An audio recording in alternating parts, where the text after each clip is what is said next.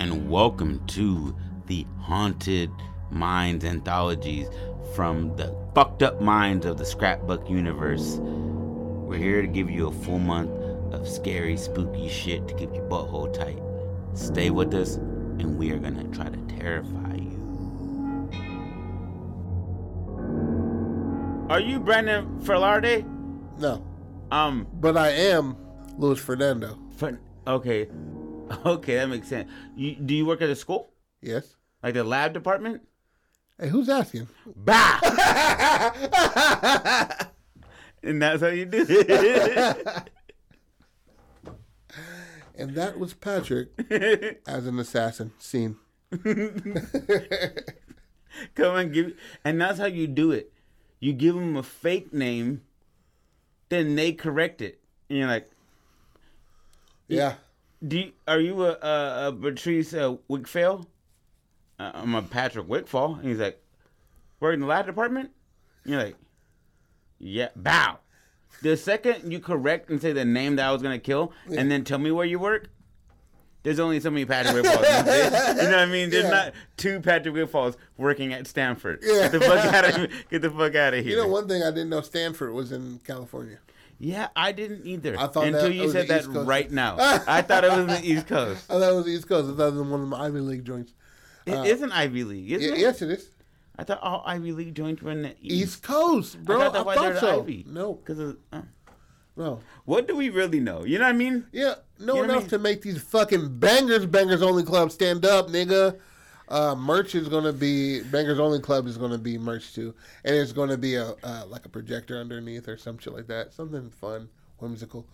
Okay, go ahead, brother. You want to bring it in? I've been recording for the last 2 minutes. Oh, son of a bitch! All right, welcome to the Haunted Minds anthologies with your boy Patrick and your boy Josephiah Pratt Hernandez, nigga. Stand up! All right. So, I got a little something for y'all. It's going to be a little bit off the beaten trail, and it's going to get a little dark. Stay with me. And I apologize if I hurt anybody's feelings. Run it. All right. So, it's a story of, and I'm going to go off of a girl I used to know in elementary school who was super sweet to me and always seemed like too sweet. You know what I mean? Yeah. But she could sing real good. And so her name was Lisa Nguyen. And so the story is based around a young singer who would do anything to get a chance to like make it big.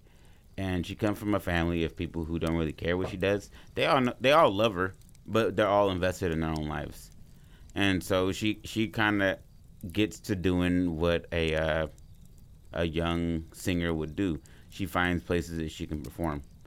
And so she ends up starting to performing at bars at a young age, performing at like circuses. You know, she just finds loose work. And as she's finding loose work, she starts to notice she sees a man in the crowd all the time. The same guy. And as it starts, he's walking through as she's singing. And then she starts to notice as the months go on that he's no longer walking through, but he's coming to see her. And he's not an ugly man, but he's not handsome.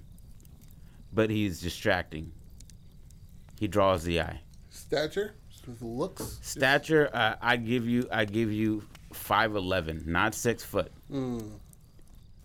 Prefers to wear a top hat, like a cowboy hat. Okay, like a 10-gallon hat. Kind of. Yeah, but like more like a 10-gallon hat, but not as big. You know what I mean? Yeah. And 5.5 gallon. And he wears what I would call like the basic American outfit, which would just be a white tee with jeans and some boots, and he's holding a cigarette. Cowboy boots. Yeah. Okay. Because she is a white Asian American in like a Midwest city. So she's pretty much assimilated into white culture. Yeah, and that's why she's singing at these podunk places. You know what I mean? Yep. And so she's out there doing her thing, and she's getting a little bit of buzz, but not enough to get her out of where she's at. just enough to where like when she's like, can I perform here?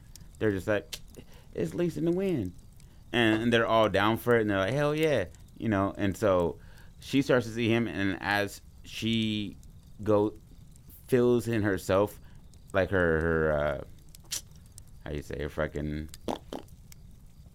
she starts to believe in herself the way she should. Confidence comes in. He reaches the front row. And then as she's leaving the stage, you know, after a really good show, he's like, I can make you great. Lisa in the Wind, I can make you great. And she's like, well, thank you, but I think I'm ready great. And he's like, I can make you better. Now let me tell you something. Come here, Lisa in the Wind. I can make you something to where this town will never forget your name. And she's like, well, are you like a talent guy? He's like, of sorts. Woo, never trust a nigga. So vague, but yet so poignant. And that's, you know what I mean? You gotta tap on the nose. Tap on the nose. Simpson style. Of sorts. And then she's like, well, I would need to talk to my parents. She's like, are they at the show? Because I've been at your last 10. Ooh. And I've seen you from here to Wisconsin. And one thing I haven't seen is good management. You need to be managed, girl. Talk that shit, nigga. And she's like, oh, you know, I don't know if I, you know, my daddy takes me out of state, and then I stay with my uncle. And so I'm not really, like, going out that far. And he's like, well, I can take you wherever you want to go. But you just need to make me your manager. I can take you places. And she's like, I don't know if I want to do that. And he's like, well, you got my card whenever you need it. And she's like, you never gave me a card. And he's like, check your pocket. And she goes for her pocket, and it's in her pocket. And she's like, how did you? Looks up, he's gone.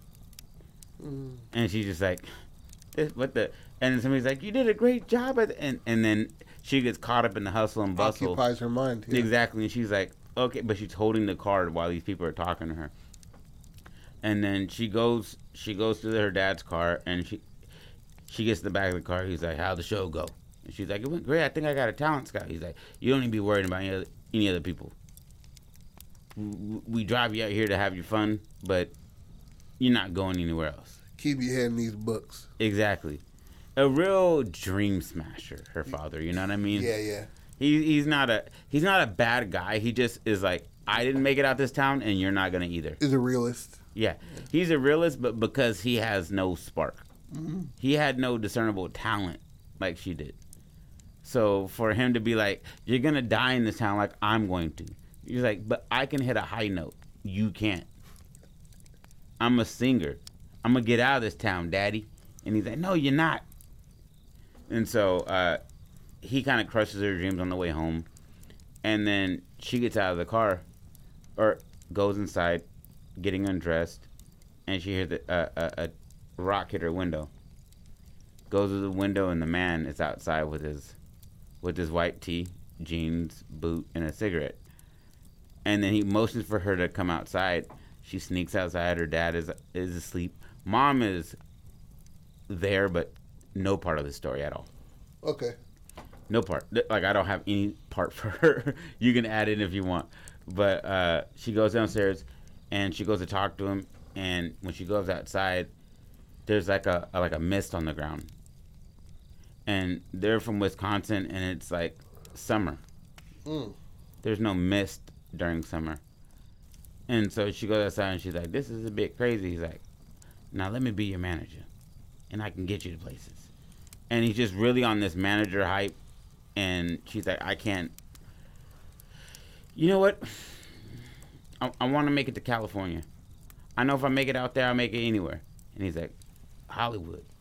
It's got your name written all over it. Just sign on this dotted line. And she's like, can we leave tonight? He's like, I already got your bags packed. And he looks over down the street, and there's a truck that's already like on. And he's like, everything that you need to make it out of this world is in that truck. Just sign on the dotted line. And she signs. And he's like, let me take you to the car. Reaches out an arm, and like a gentleman walks her to the car in her her nightgown, and they drive out of town, and they start to perform. And as she performs, she gets better. Every time she goes on stage, instead of 50 people, it's 100. Instead of 100, it's 200. She's selling out small like what do you call them bitches? Venues, small venues. But she's selling them out and then start packing them out. And then people are waiting, and then she's doing numerous shows. And she's seeing him less and less. And then he lets her know right around, I'd say about a year into it. He's like, you have about 6 years left in this game. And she's like, well, what do you mean? And he's like, you didn't read what you signed. And she's like, you never gave me a copy. She's like, it's in your back pocket. Go for her back pocket, looks at it. It's written like a midget could read it. You know what I mean? It's not. Fuck. It's you know what I mean? It's not written regular size. The words on this podcast do not directly describe Jody's personal feelings towards anything. I love my little people, especially the women folk. So, I'm fuck myself up. All right. So she reads that in the contract she's giving up her soul, and in the contract he clearly states that he is the devil. In clear words. She just never read it. All she heard was coming out of his mouth. She took it at face value instead of reading the contract. And so in the contract, it's he will give you your dream for 7 years before he takes your soul. And so when he tells her this, she no longer sees him as much. Like, it's almost like he's letting her live the life out that she wanted until he comes to get her. But this causes like a psychosis in her to where her interactions with regular people become demonic. And they become very evil and malicious. She's hurting people because she thinks they're hurting them. Somebody comes in to bring in water, and she thinks they're coming at him with a pickaxe, you know, and then she kicks some like 18-year-old chick in the fucking chest for no reason, and people are like, hey, she's losing it, and so she starts to self-medicate. Drugs to help her sleep, because every night she has a dream of somebody creeping into her bed and taking advantage of her. And she sleeps around, you know, as you would as a young person, you know, no slide on women, everybody fucks. But she starts to have meaningless sex, but when she's doing that, she has flashes of seeing the man on top of her and feeling like instead of a penis inside of her, like there's a hook at the end of it. Damn. And it's ripping out her insides. And so she snaps out of a sexual experience screaming in pain. And like people are just leaving her every time, being like, you got problems, bro. And then like leaving the room like scared as shit, and she's just like left crying alone every night. And then she's just going deeper and deeper into her psychosis of like not trusting anything. And every so often he comes knocking at the door, and she doesn't let him in, but he talks to her from the other side of the door. And he's like, you got about another 2 years. See you soon. Like, he just lets her know that, like, I'm still here just because I'm not at your shows. And the real wind down happens when she's really spunt out. She's kind of losing the mojo she had to start this shit. She's not selling out arenas like that because she's so fucked up all the time. And when it comes down to, like, the final days of her life, she starts seeing him more often in the crowd. And so she, in her disillusioned state, writes her last song. And her last song is To the Devil. And it's like an acceptance of what I signed. I signed on the dotted line. So this is my life. I give to you because I said I would. And it's her biggest hit. Damn. and the crowd erupts while she's singing it. And as she's singing it, she's looking the devil in his eyes as he's sitting there. And this is the first time in the movie you see him smoking a cigarette. The entire time in the movie, he's been holding a cigarette. This is the only time you see him smoking it. And then as she finishes the last lines and the crowd stands for an ovation, he doesn't stand. And then when, like, as they move, she realizes he's no longer sitting there. And she wants to cry, but she knows, like, this was me accepting my fate. At the end of the day, I signed the dotted line, and I left a life that wasn't that bad to get here alone and have my soul taken. So she sings out her best song ever, and it ends with her crying and the crowd cheering her because she got what she wanted. But like later that night, she's killed. And I want to call it Crossroads, but I feel like that's too on the nose. No, I think it's pretty good. Yeah, so yeah. It'd be dope if in the end she like walks back and everybody's just like, it was such a like everybody's giving her an ovation as she walks past, giving her flowers and shit. The PAs are just like, yeah, like whooping her on. People are crying. Yeah, like, exactly. And then she's like signing some autographs, taking pictures of the kids and shit. And then she opens the door to her dressing room, and then he's taking a drag with a cigarette, and she closes the door behind him. Like she lets him in. Yeah. Even better, she goes to her dressing room, and it's completely empty, and she sits there, and the camera stays on her. She's sitting there staring at herself in the mirror and knock on the door. And she's like, come in. And then it's that nigga. And that's, you know what I mean? Just so you already know what's going to happen to her. And it's the same knock that's been throughout the movie. It's that. That she's been hearing every so many years. Yeah. You got about 5 left. And it'd be pretty interesting if when she found out that she was that she sold her soul, she'd completely make it about her now.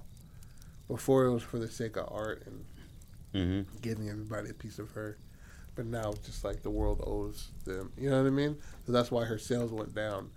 Is that she same genre. But like, she was more intense and shit like that, and you know, just like Elvis. Like later on, he started doing certain things that was like showing him becoming slowly frayed at the seams. You know? Yeah, what I you're mean? like you're losing it. Exactly, and that's for her. You know? And I'd say we could set this in late 70s, early 80s. I like that. And I like if she has a dream of where she wants to go. She wants I think it would be beautiful is like she wants to perform at like a hall that somebody before her like did. Like she and that's where the movie ends. Sold out at Carnegie Hall. And she wanted to do that because fucking, you know, or at the Grand Ole Opry in the South, where all these like Conway Twitty and fucking Dolly Parton and all that shit like that performed at. She was like, I want to sell out there, and that was her last. And show. that was her last show to the biggest crowd. Her best song ever. She ended it with that shit with the finale, and it was a song to the devil. Yeah. Yeah. Yeah, I like that. What if she's singing it and it's like such a beautiful, like, Adele, her album 19, 20, and 21, greatest shit I ever fucking heard. Yeah. But, like, she's belting shit out. Does the devil cry? Does he let it, does the Washington tear out? No, what I would say, if anything, is that... Or he smiles? No, I'd say he grooves to it a little bit. Yeah. Like, instead of being, like... Stoic and fucking... Stoic, yeah, he's he's not gigging, you feel me? But he's Yeah, he ain't fucking yeah. tutting. He ain't hitting nothing crazy. He ain't hitting Sabab on the light road, you feel me? Yeah. But he's maybe like a smirk. Maybe like a smirk, like you could be doing this the whole time. You let the little bit of life that I gave you. I gave you time, and you chose to be down on yourself instead of living it up To the fullest. You had this in you the entire time. So it's kind of like a play on like don't sleep on your talent. Yeah. Because this life does have a time limit. And it can come and go. Yeah. You can get hit by a car tomorrow if you did nothing with anything that you had. Yeah. You know, the universe gives you something. Something. You have some sort of tool. Anybody that's like, I'm not a creative person. Well, bitch, do something. Yeah. There's something you could do. There are people that like knives. Yeah. Do that. You know what I mean? Exactly. So there's like nothing but scrolling because you weren't that. Scrolling came to us as people in our 30s at a time where we were fucking in our teenage years. You know what I mean? Mm-hmm. That scrolling shit is like pretty fucking new. And it's addictive as shit. Yeah. So I forgot where I was going with that. Anyway. Anyway, that shit is solid as fuck. What do you want to call it? Yeah, I'm gonna Crossroads. Crossroads. Yeah, I'm gonna stick with Crossroads. I like that, and the art that we just found, this fucking AI stuff, is gonna be fucking fantastic as well as we're gonna spice it up for y'all, and we're gonna do more to make y'all bigger fans. Keep sharing, keep listening, keep sharing. That's what I keep sharing. Sharing is caring, dog. And our email is the scrapbook podcast@gmail.com. Hit us with inquiries, any fucking thing, period.